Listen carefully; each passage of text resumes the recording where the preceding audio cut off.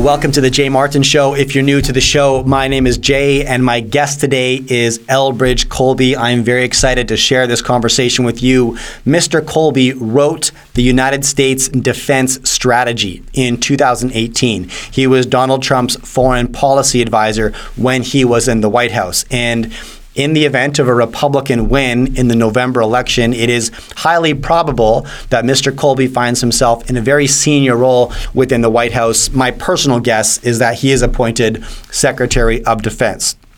It is very likely that you're not going to agree with everything he has to share today. That's not the point. I don't invite guests on my channel just to confirm my own biases. I try to have conversations that challenge those biases so that I can understand the issues better. It's always super important, right, to listen to every side of an argument, the side you agree with and the side that offends you. Today, what we used as a jump-off statement for this conversation was Chinese President Xi's request to the People's Liberation Army. I shouldn't say request, it was an order to be ready for a successful invasion of Taiwan in 2027. He did not say he's going to invade. What he said to the PLA is, I want you to be ready for a successful invasion of Taiwan in 2027, whatever should happen, right? Now, we use that as a filter to help us better understand the actions occurring in Europe, in the Middle East, domestic policy decisions in the United States and in China. So, fascinating conversation. I encourage you to listen to this one all the way to the end and let me know in the comments if you agree, disagree, what you learned, or your thoughts. And as always, right beneath this piece of content is a link where you can subscribe to my weekly essay. I publish an essay every Sunday morning to over 40,000 investors, and I distill my thoughts from conversations just like this and many others. We focus on better understanding human nature, biases, heuristics, blind spots, those factors that lead to the best and worst decisions of investors. And also, we do our best to interpret geopolitics through the lens of history. I tell a lot of stories, share a lot of history, and get phenomenal feedback from my audience. And quite frankly, I love writing it. So join the team of over 40,000 investors today by hitting that link right beneath this piece of content. But here is Elbridge Colby. Enjoy. Okay, here I am with Elbridge Colby. Bridge, it's great to have you on the program again. I'm looking forward to chatting with you today, and I've got a whole host of directions I want to go, but thank you for making the time. Thanks, Jay. Good to be with you and your listeners. So let's start here. In your book, Strategy of Denial, you actually outlined a case, the probability that Russia would start a war in Europe. But despite that, you mentioned and made the argument that the bigger challenge facing the United States was, in fact, China. However, U.S. policy and public were largely ignoring this fact. Did I capture that correctly? And let's use that as a jump-off point for this conversation. If you could expand on that statement. Sure. If I understand you correctly, that even though the war broke out with Russia, that China remains is the primary threat. Yes, that your thesis hasn't changed despite. My thesis hasn't changed at all. Exactly. I mean, actually, in my book, I discussed the possibility of a direct Russian invasion into NATO itself, not just Ukraine, which is not a NATO ally, and that not changing not something that would change my strategy, because none of the fundamentals has been changed. I mean, the fact that China is 10 times the size of Russia in terms of economic strength and thus ultimately military strength, the fact that Europe is less important than Asia, the fact that the European countries are far more powerful relative to Russia than the other Asian countries are to China. So actually, nothing has changed. And I think actually what's sort of emerged, become clearer in the Ukraine conflict. I think there was a very unfortunate tendency, understandable but unfortunate, and thus not good, for people to be kind of almost like intoxicated by the narrative of the Ukraine war early on in a way that led to some sort of, the way I think about it is kind of magical thinking. And I say that as somebody who thinks that the Russian invasion of Ukraine is an evil act and what Putin is doing is terrible, and the Ukrainians have a just cause in their self-defense. But there was a lot of thinking that kind of Russia would be removed as a strategic power, that they would be decisively defeated, that even with just a little bit more effort by the United States and the Europeans and the Ukrainians, that they could be kind of taken off the quote-unquote game board.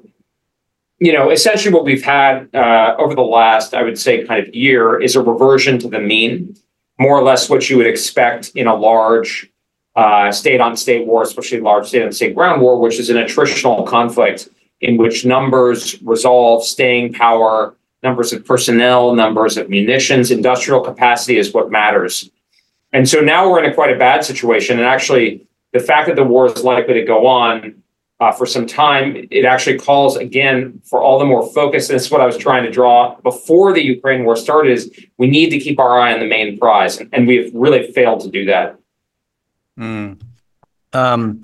Okay, I want to pull on a bunch of those threads in Europe in a minute, but first I want to stay with China. So, if I understand correctly, President Xi has essentially told the PLA to be ready for a successful invasion of Taiwan by 2027, which, I think is an important statement to maybe begin the next part of this conversation, because that's the long game that China's playing. You're right.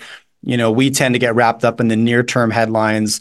The war in Ukraine is happening now here, but what is the bigger priority, right? Which is what you've outlined here. So walk me through that timeline. If we continue to become invested in the war in Europe and China continues to invest in their, they haven't outright said what they're going to do in 2027, but they've dropped some hints, right? Walk me through what we should be paying attention to in terms of their preparedness, their military investment and competency, specifically relative to ours. Sure. Well, the first thing to bear in mind is that 2027 is not a prediction. So as Admiral Sam Paparo said in his confirmation he's up for the commander of Indo-Pacific Command, he said 2027 is just what's called a force development timeline that Xi Jinping has given the People's Liberation Army. It's not saying I'm going to invade Taiwan in 2027. It's just saying I want you to be ready by 2027, which also is, I believe, the 100th anniversary of the People's Liberation Army. So it has some symbolic value as well.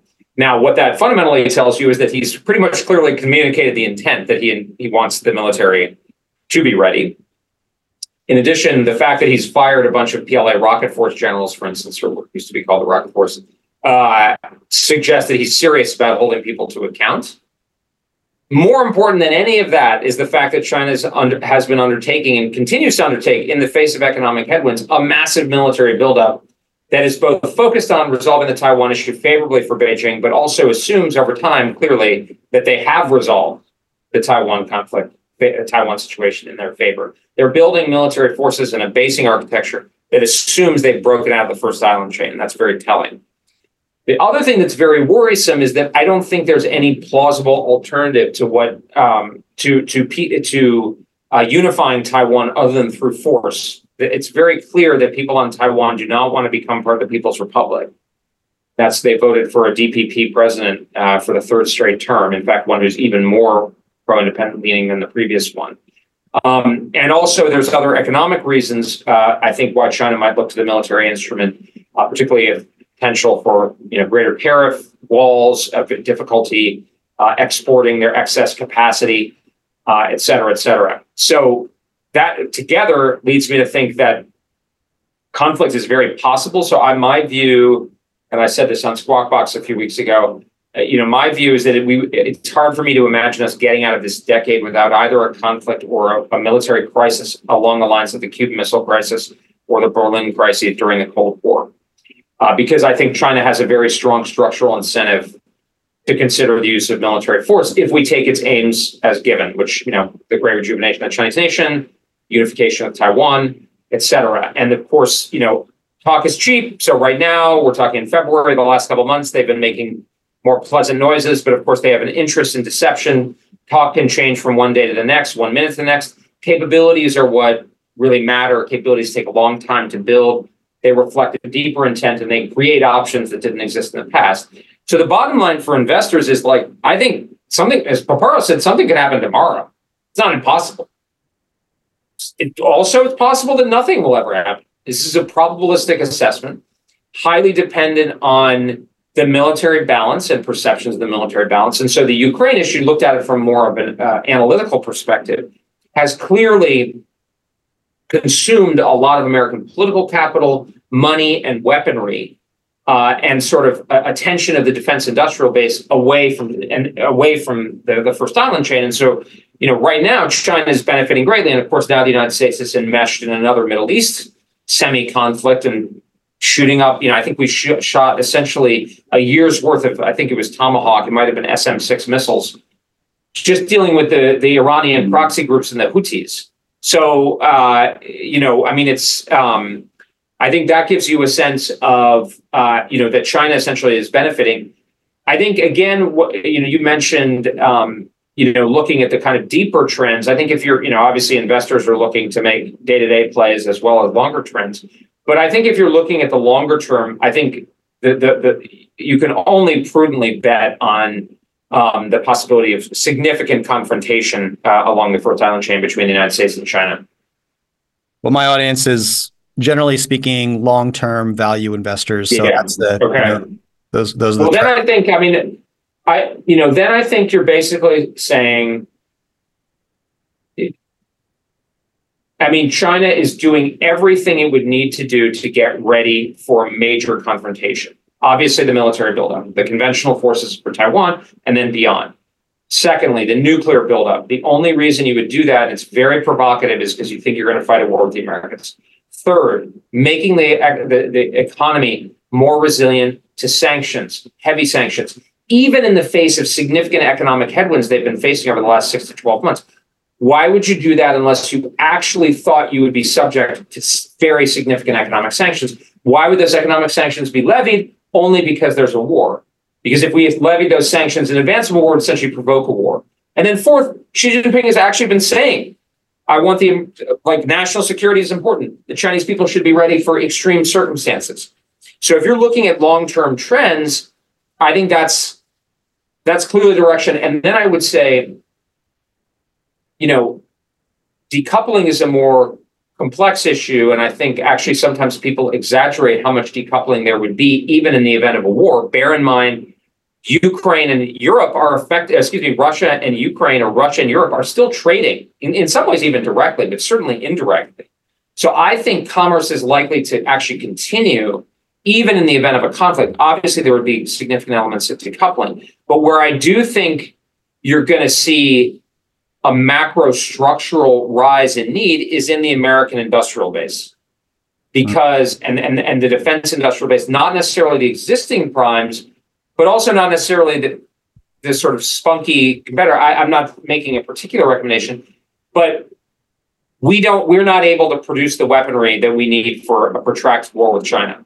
And if what I'm saying is right, we're either going to get a protracted war with China, or you're going to get strategic behavior that's happening under the shadow of the anticipation of how a war would go. And we have to be able to produce our own stuff at scale. And that's going to involve, that's not like cosmetic surgery. That's like deep surgery to the American economy, and probably economies like those of Canada and close allies, the United Kingdom, Japan, Australia, et cetera.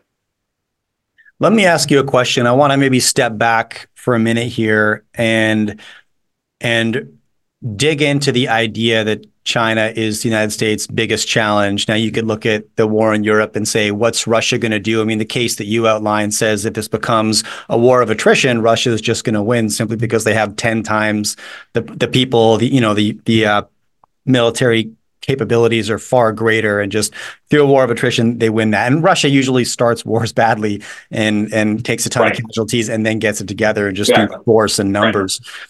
So this isn't out of the playbook. You can look at the conflict in the Middle East and say there's some serious implications here of which direction this could go.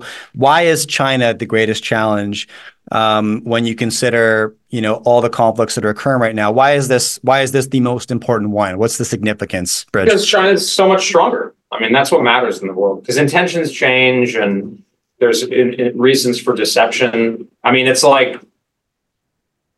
just common sense, honestly, because, the Iranians can be malign as malign as they are, I guess, the Iranian government, but they just are a lot less powerful. And if you combine power with greater ambition, which is inevitably happens because of human nature and structural incentives, then you get the most dangerous combination. So China's it's an order of magnitude larger economy than Russia, and it's close to 2 orders of magnitude larger than Iran. And even if, yes, China's facing very significant economic headwinds, but from a geopolitical and military point of view, it's not clear how much that matters, because most of the stuff that they're producing for their military and so forth is denominated in yuan. So like when people say, oh, they're never going to catch the size of the American economy denominated in dollars, that's sort of missing the point since like they're already a large, in fact, Putin pointed this out in his interview with Tucker Carlson, they're already a larger economy when measured in the ways that you would actually measure industrial production. Like frankly, a lot, and I know a lot of your listeners are more in the sort of natural resources and kind of that sort of more the basics. So this probably is sort of, they're sympathetic to this, but I mean, a lot of the American economy is denominated effectively in kind of rents, and like technologies that require people to pay, pay a fee or whatever, right? I mean, obviously, I don't want to understate it because, like, the United States, the U.S. economy is clearly at the forefront. But in terms of industrial capacity, and if the Chinese could secure a hegemonic area in Asia that blocked our, say, technology companies from competing at scale, they're going to overtake us. The Russians can't do anything like that. They can't even get. They're having difficulty getting over the Dnieper River in Ukraine. Right. So this is. I mean, we need to actually apply a bit more the model of how we look at the world economy, which is like obviously China and Asia are much more important than Russia and Europe, right? I mean, if you're a business and your future is dependent on growth in Europe, you're not a very good businessman because the European economy is slowing and demographically it has a lot of problems. Obviously, it's a mature economy, a wealthy economy in some ways, but clearly the growth in the global economy is going to happen in Asia. Geopolitics, because power and ultimately military power comes out of economic productivity at scale, we should have the same logic applied in geopolitics. I have to ask, I'd love to ask, and just because you mentioned it, what's your take or what were your takeaways from Tucker Carlson's interview with Vladimir Putin? Well, I think the biggest one, I haven't gotten quite to the end yet, but I mean, the biggest one was that Putin did express openness to negotiations. And that may be insincere or deceptive. I mean, it's a classic technique. I mean, Putin's not a communist, but he grew up in a communist system. But it's a classic technique that the communists have employed repeatedly to get us into negotiations and then drag them out. I mean, it's not just a communist thing. But on the other hand, the administration itself has said that this war is going to end through negotiations. And yet they rejected out of hand Putin's openness to negotiations. And I think this connects to a lot of the skepticism towards ongoing support for Ukraine and the fate of the supplemental bill, which is like, what's the strategy here? How is this war supposed to end? To quote David Petraeus, how does this end? And I didn't see it. And that was my big, Putin went on and on about, and I thought Tucker actually put it pretty well. It's like lots of countries have territorial disputes, but like that doesn't justify going to war. So I think the biggest takeaway, but I also thought the takeaway, and actually apropos of what we're talking about here, is that Putin's read of the global power balance is actually struck me as like not totally off base, right? The guy's like, China's a lot bigger industrial economy, the overuse of sanctions and the dollar. I mean, obviously he's talking his own book there, but he seems to have he's not detached from reality, looking at the total geopolitical picture. Obviously his invasion of Ukraine is a malign act, but people can see things rationally and still do bad things. But I thought that also Putin himself, I think it's going to be hard for there ever to be any kind of rapprochement with him, and given what he's done and so forth and so on. But the Russian system, looking forward and looking beyond, hopefully, the end of a war, or at least, there are structural issues that involve that Russia is falling into, where it's becoming essentially a dependency or an appendage of the Chinese system and the Chinese economy, and that's an inherently fraught situation for Russia. And so, there's still, I just was, the history lesson thing was, I think, fell on deaf ears, and I don't think was very effective at convincing anybody that their cause is just or anything. but he didn't once he'd gotten through that, it wasn't like a totally unhinged, sort of highly emotional, detached from reality kind of assessment of the global situation, which leads me to think, again, like maybe when he's offering, or at least sincerely or not, expressing openness to a negotiation, that at some point, if the Ukrainians were properly armed and if they were successful enough, there could be an end to the conflict, and a situation that would be that would not involve like marching to the Kremlin, for instance, which is obviously totally untenable or implausible as a strategy. So that was sort of my kind of takeaway. Interesting. Okay. So if you walk through this sequence of events, so Xi has informed the PLA he wants them to be ready to be successful of an invasion of Taiwan by 2027. Meanwhile, the United States is being drained of resources right now, fueling and funding this war in Ukraine, and now a secondary conflict in the Middle East. I mean, I think you've come out and said, what the U.S. needs is NATO to essentially appoint a European leader, and that leader should be the U.K. At present, the UK is like horribly unready, right, to be any kind of a military leader, right? Their investments in the military. They're up here haranguing us about it. It's like, why not look at your own, remove the mote from thy own eye, friend. Yeah. So let me ask you, like, what's your take on, are European countries doing enough to support Ukraine? No. And why aren't they? And is this because the United States has been so proactive they can take a back seat, or is there something else occurring? Yeah, so to be clear, they're not doing enough, obviously, and it's not just about meeting 2% from like a fairness point of view. This ultimately reflects a structural reality in which the United States faces a peer adversary really for the first time in 150 years. And we've frittered away a lot of our military resources in the Middle East, and we've gone deeply into debt, and we spend a lot more on healthcare costs. So, it's idle, essentially, to use a term, to talk about like doubling the defense budget to solve all this problem. It's not going to happen.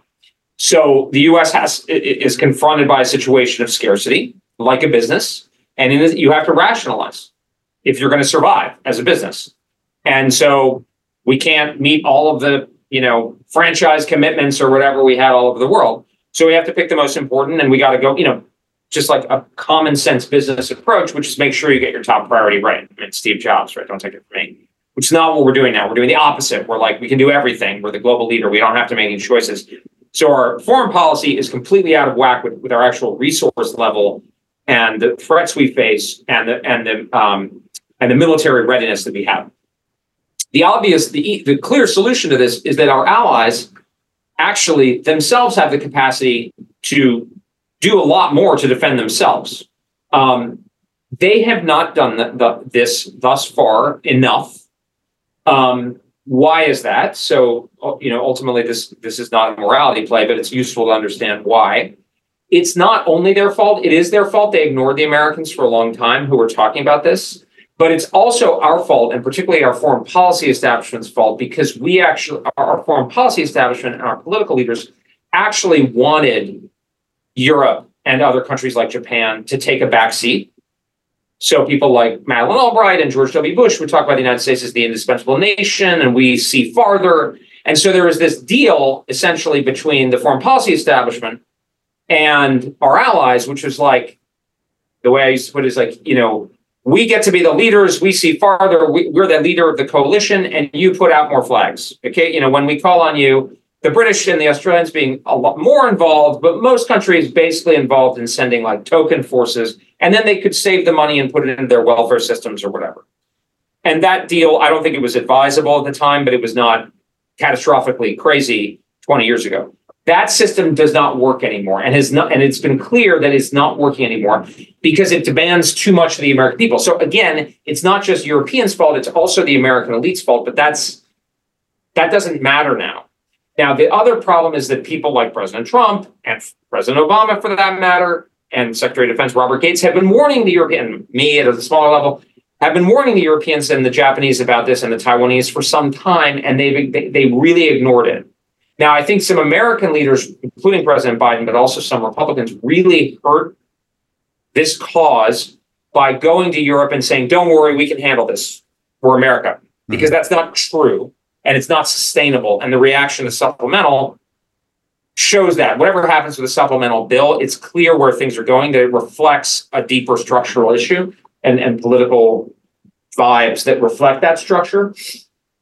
So what Europeans need to do is, and my friend, Ambassador Boris Ruga, who's at NATO now, used to be at the Munich Security Conference, he said, look, Europe should not wring its hands. Europe should step up and spend more. 2% is just a figure. It's really more of a floor than a ceiling. The important thing is that the Europeans should be able to have conventional military forces that handle most of their own their defense. And we know, Germany alone is a larger economy than Russia. Certainly, even if you're using purchasing power parity, the European economies are far larger than Russian. So and by the way, they all had huge big militaries, impressive militaries during the Cold War. So it's just a matter of will. And for instance, the Poles are an example. They're spending 4%. Is it difficult? Yes, it's difficult. But your alternatives are haranguing the Americans, which is not likely to work, A, and B, could put too much pressure on the system and cause it actually to break. Or you can do nothing and hope the Russians won't do anything. I personally think the Russians are very dangerous. The way I think about them is like a dangerous predator. I would not want to be just totally vulnerable to a dangerous predator. I wouldn't provoke a dangerous predator unnecessarily, but I would be ready. So this is a tractable problem. A country like Canada, it's a G7 member, spent apparently Prime Minister Trudeau. I mean, I was shocking gall of Prime Minister Trudeau to say, openly saying that there's no way that Canada is going to meet its 2% obligations, but struts around like it's a global leader and it should be a respected country. It's are you kidding me? Americans spend 3.5% of our income on defense, and we don't have free healthcare. So it's over. Now it's gotten to the point, unfortunately, I put a thread out in mid-February about this. I've been warning the Germans in German. I don't speak German, but I've had to translate it for 5 or 6 years about this. In prominent outlets, not in some random corner of the blogosphere. And they just ignored it. But now we don't have any good choices. So, are the Americans going to internalize the costs of this, or the Europeans? And I think it's not going to be the Americans. I don't think it wouldn't be rational. It's not fair. So it's not likely to happen. When I think about the objections to investing more aggressively in the military for European countries, but also for North American countries. Okay, so you think about Poland. They're investing at 4%, but over the last several centuries, you'll see that Poland gets invaded all the time. This is a country that is super vulnerable. Right. Now, you think about that. Their investments in defense, they know that. Exactly, right? There's a direct correlation there. I mean, they've lived this history many times over, again and again and again.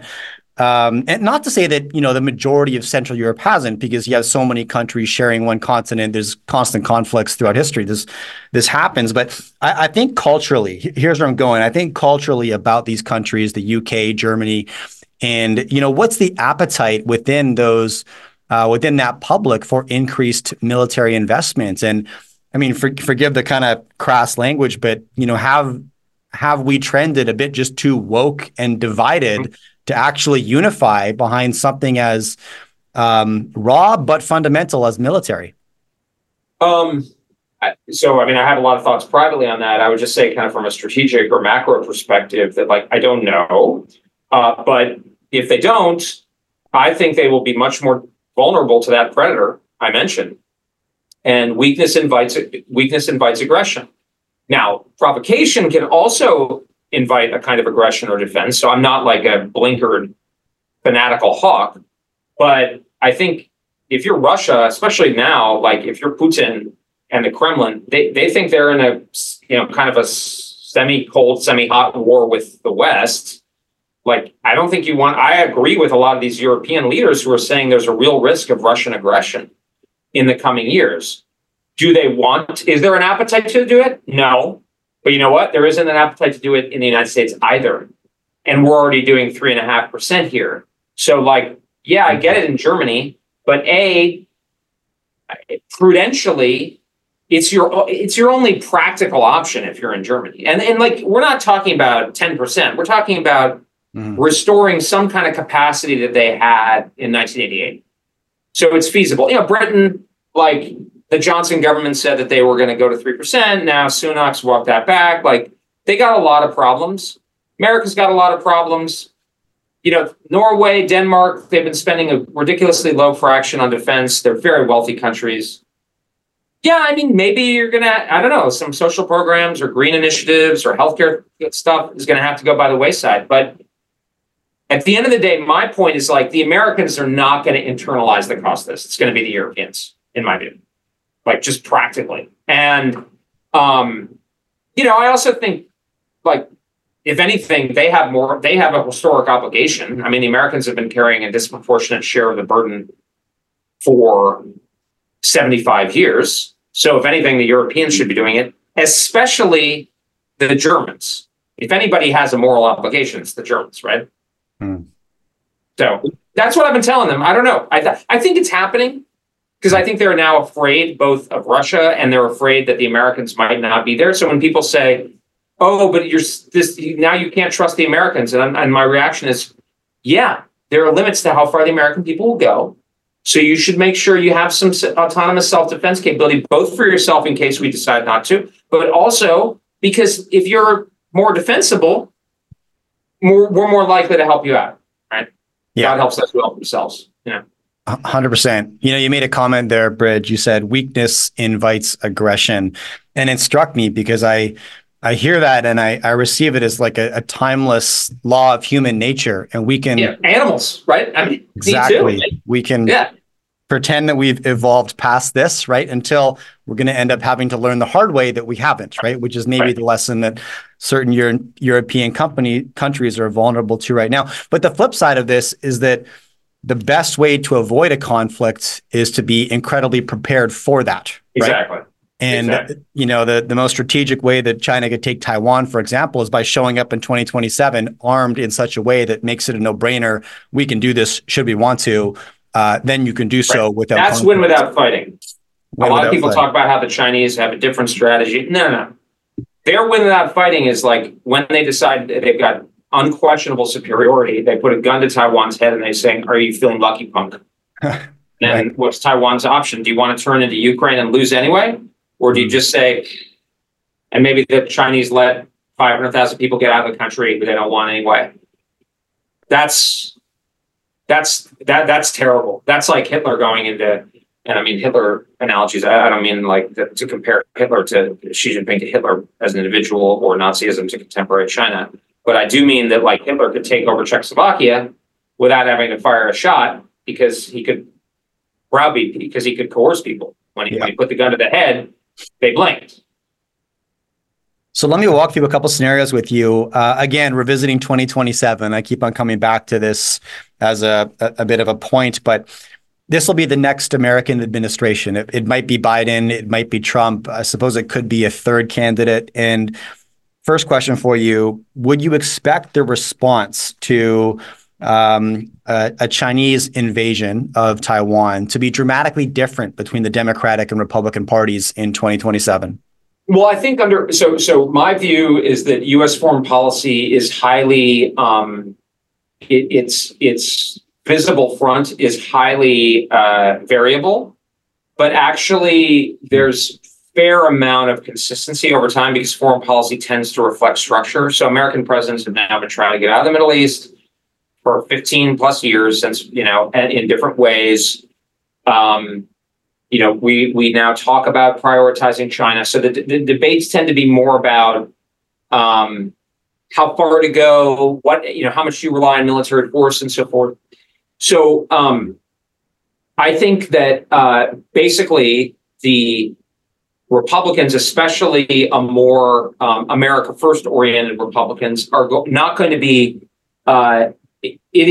sort of inclined to get into a massive war over Taiwan for the sake of democracy or something, right? People are fed up with that kind of thing. I think they could be convinced, and this is what I spend a lot of my time doing, convinced to fight a war over Taiwan with China because it's in their interests economically and, from a political point of view, but really economically, that it's concretely in Americans' interest not to allow China to dominate Asia, and Taiwan is critical to that. And my impression is that the Chinese would invariably be more worried about the Republicans because they're more likely to use force directly when they decide to do so. They're less fettered, and Republicans tend to see China much more clearly as the number one threat. Democrats, President Biden has talked about defending Taiwan, but he has not dedicated the resources and attention to prudently substantiate that pledge.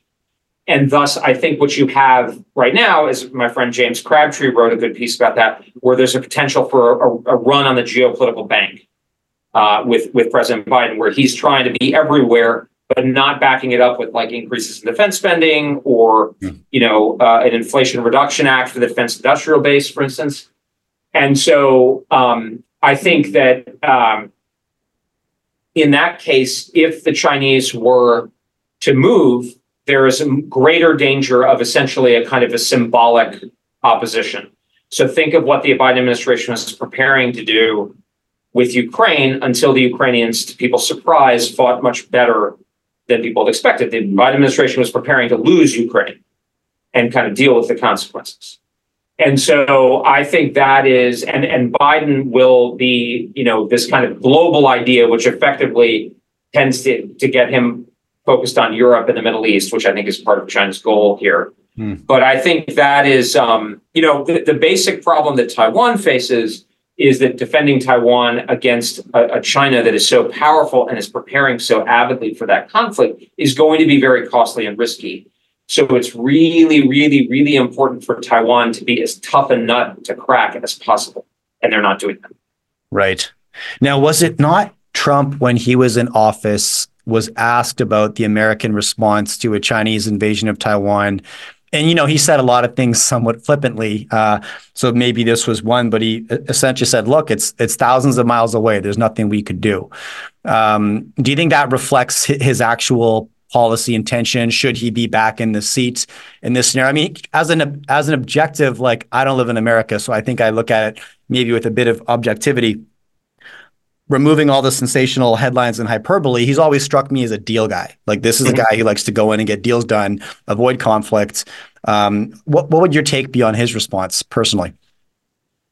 Well, I like making deals and avoiding conflict myself. So, I mean, and putting our interests first. I would not want to be seen in any way as presuming to speak for the president or just to kind of characterize his terms. What I would say then is, our formal policy is one of strategic ambiguity.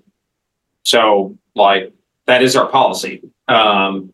So, partially for exactly that reason is that we want, and I believe that China should understand that there is the potential for an outcome for peaceful unification. What exactly that would look like, I don't know, et cetera, et cetera.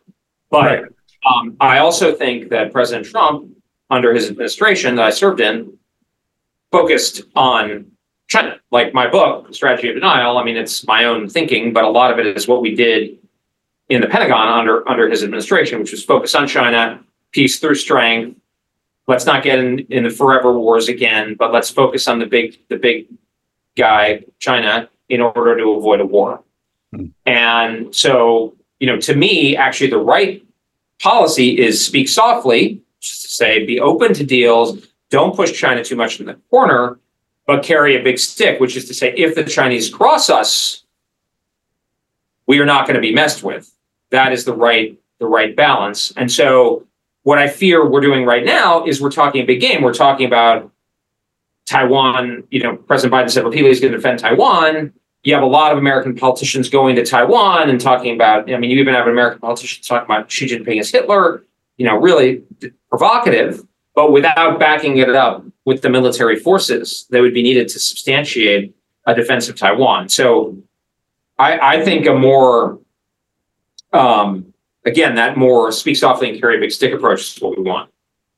Yeah, and I hate to say it, but would you think I'm way off base if I said I kind of see that as the strategy being laid out in China, right? They're investing aggressively in military, positioning accordingly Not saying they're going to invade Taiwan, but saying we'll be ready. Bingo. We'll be ready. I mean, exactly. And like the war, people say, well, Ukraine is going to solve the China thing. And it's like, no, actually, what China's doing is it's biding its time. It's wearing the Americans out. We're spending a lot of money. We're sending over a lot of weapons, a lot of political capital. Biden's only thinking about Europe. Then the Middle East breaks out and we're shooting advanced missiles at like guys in Yemen. I mean, seriously, come on, right? Meantime, China's just, even in the face of economic headwinds, boom, boom. I mean, incredible vessel production, right? Et cetera, munitions production. And then saying, oh, yeah, no, we want peace, we want blah, blah, blah, blah, blah. Like, we need a stable relation. Here's some like minor thing we're doing on fentanyl or climate, or we'll talk to your military guy. But nothing has changed. Mm-hmm. And again, I'm not saying that war is inevitable. But I'm saying if I were ruthless, if I were like deeply serious about pursuing the objective of seizing Taiwan and ultimately ejecting the Americans from the Western Pacific, that is how I would pursue it. And by the way, bear in mind, the Japanese were negotiating with the United States on December 6, 1941. That's right. So that's right. Look at what they're doing, not what they're saying. Okay, I want to pivot maybe to a couple comments from a mutual friend of ours, I believe, Pippa Malmgren. She takes a unique take, I guess. Right. Anyways, a quote that I pulled from her a couple weeks ago was she was analyzing the global conflicts and saying essentially, look, it's not the 1940s anymore. We don't need to fight the way that the fighting is being done in Ukraine right now. There's high-tech solutions to a lot of these conflicts. That's where we need to be focusing. And obviously she's covered, the hot wars in cold places, deep space, deep sea, internet cables, satellites, all of this stuff. And then just this week or last week, there was all this sort of suspicious or just weird headlines about a new threat coming out of Russia. And then I think just a couple of days ago was nukes in space. Russia's going to bring nukes to space to disrupt satellite orbit, et cetera.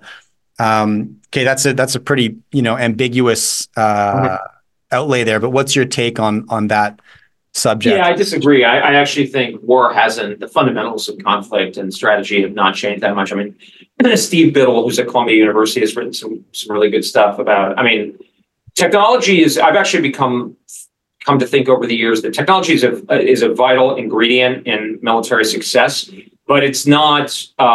It's not really necessarily central or like the primary driver, because it's only one part. It's how militaries adapt. And also when you're dealing with a country like China, they have more advanced technology than we do in some areas. And there's ultimately no easy solution depending on, a large confrontation between two capable states. Right. Like, I mean, the kind of most famous example of this would be Vietnam, where we had massive technological overmatch against the Vietnamese communists. But it didn't matter because the way the war was fought and what was at stake, that technology couldn't be employed. And we did employ a lot of technology, but it couldn't be employed in a way that overcame the basics. So the good thing we have in the case of China and Taiwan is it remains as difficult as it did 400 years ago, or when Napoleon was thinking about invading Britain. It remains hard to build an invasion fleet and sustain forces across it. That's the fundamental thing. And the political entity that we're dealing with is that's the nature of the situation. But ultimately, it's going to be. I'm a Clausewitzian in the kind of world of strategy, which is like, and I think the Chinese are too, which is that ultimately, if you want to take Vienna, it's Napoleon. But it's like a direct measure. And what we're seeing in Ukraine is like, yeah, both sides. I mean, Eric Schmidt's writing about drones and stuff, but drones are being used as part of a larger way of using the force that's arrayed along essentially trenches that would have been familiar to soldiers in World War I. I mean, they had aircraft in World War I, they had balloons, they had artillery, they had tanks. Like, I don't want to take the point too far, but I think we really should have been disabused of the idea that there are sort of elegant asymmetric technical solutions. And this is really important to get back to an earlier point I was saying, Jay, which is that if you're investing and you're looking over time, I think the reindustrialization of the United States is a prudent bet, because we're going to have to produce at scale. Hmm. We're going to have to produce like old kind of, yeah, it's going to be new stuff, but like our military is not turned into a drone swarm. We're still building big bombers. We're still building submarines.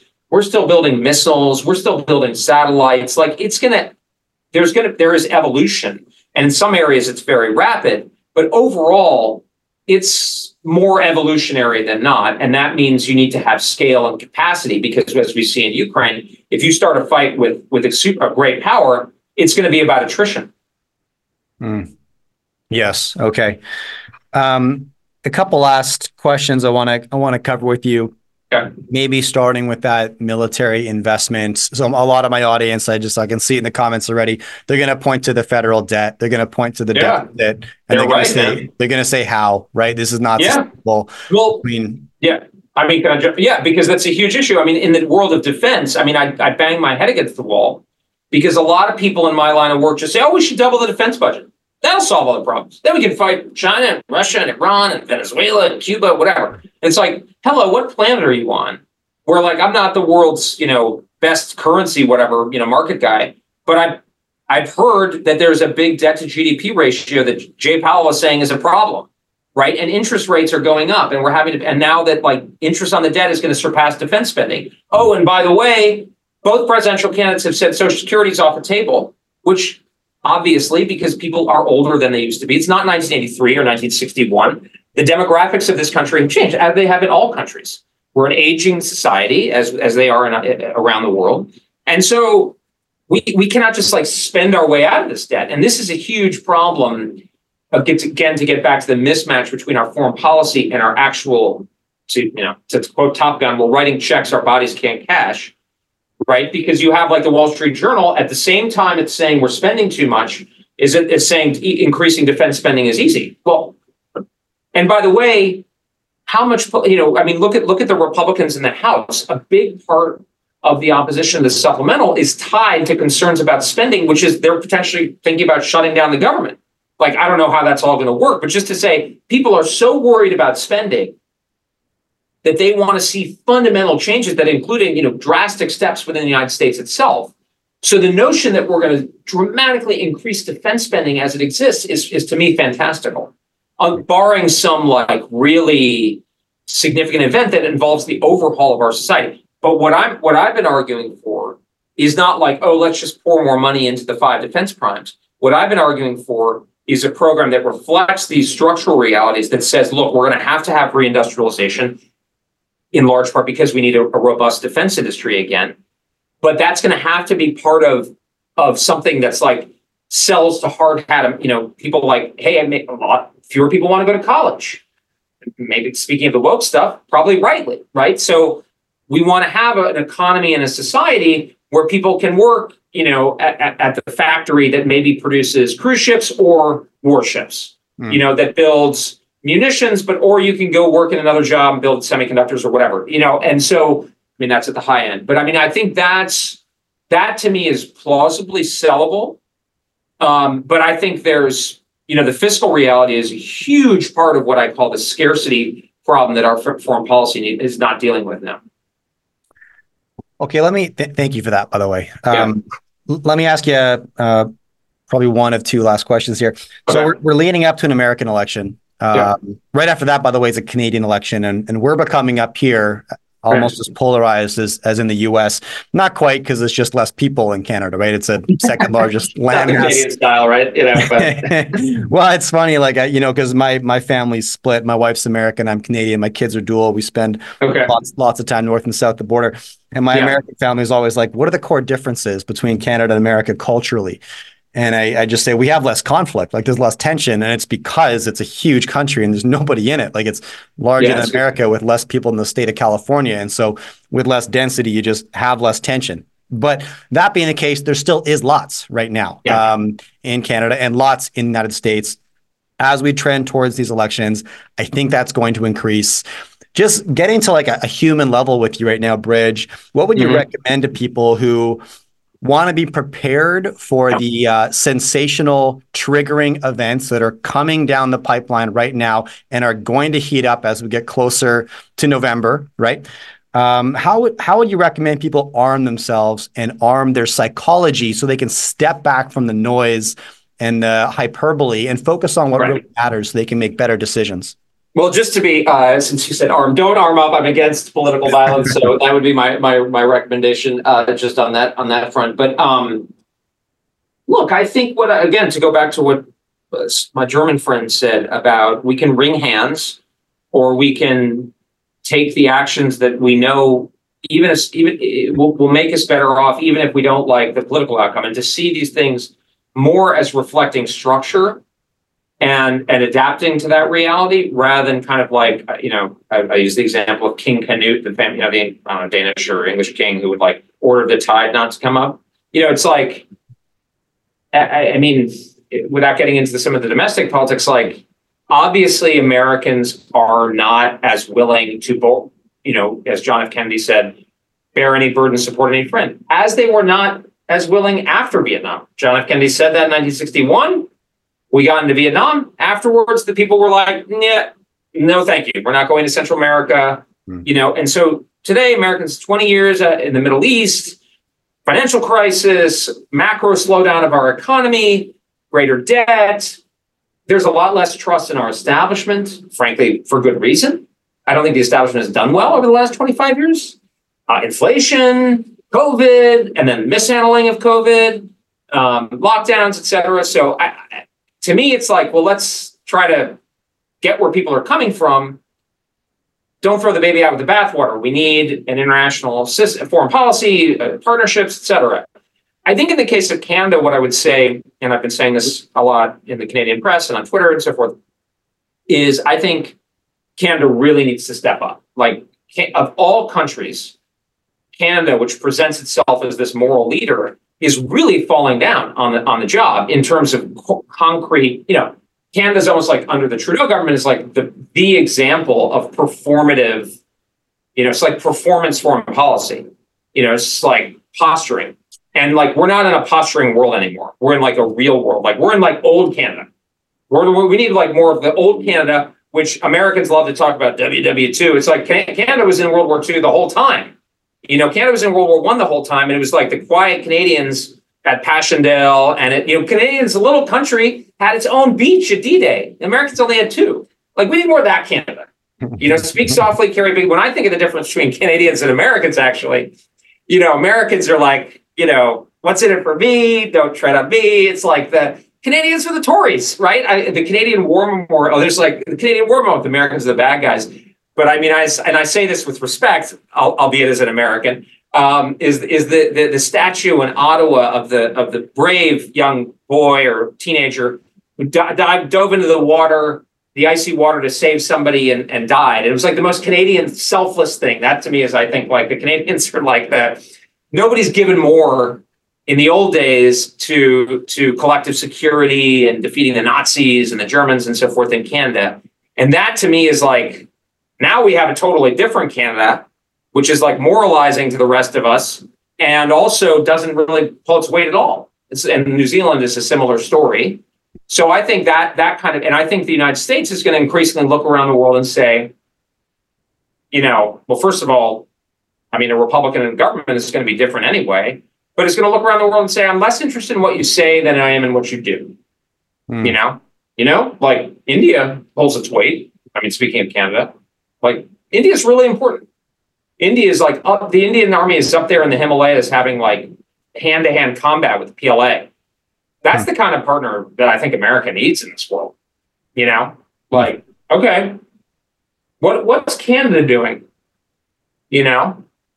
Well, you asked our prime minister when he got back from the UN meeting what Canada's contribution was, and his answer was gender language.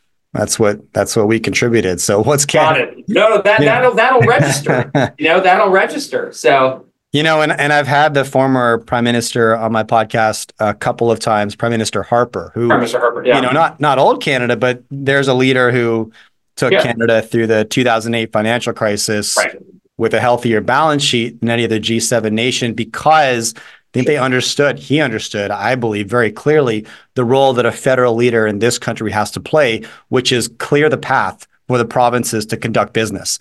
We are laden in the natural resources that the world needs. Yeah.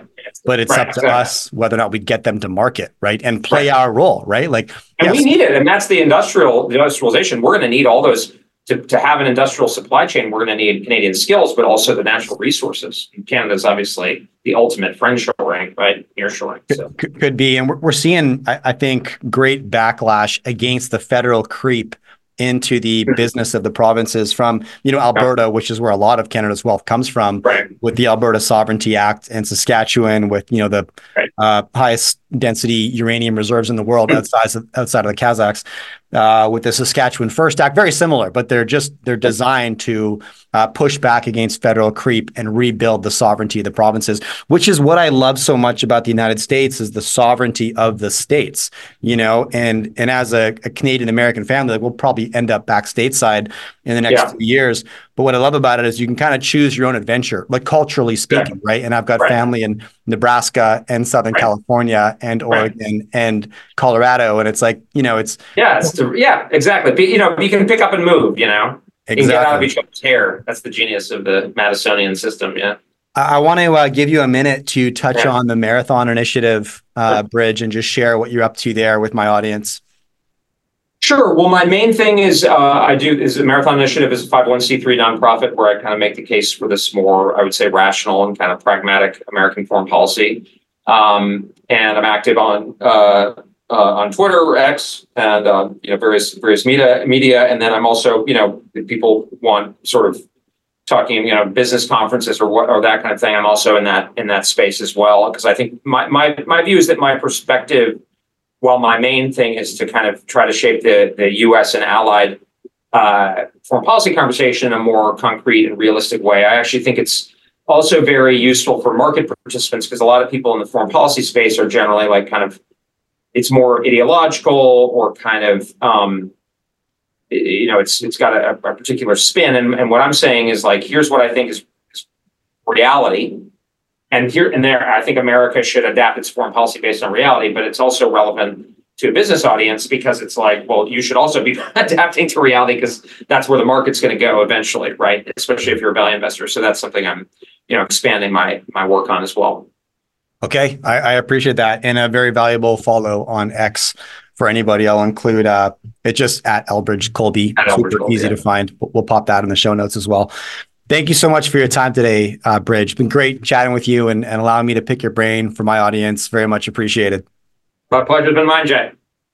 All right. If you enjoy my content, do me a favor. Follow or subscribe to this podcast. Drop me a rating and a review, and share this with a friend. All of these things allow me to get bigger and better guests on the show. Now you can catch me all over social media at jmartinbc. Thanks for tuning in.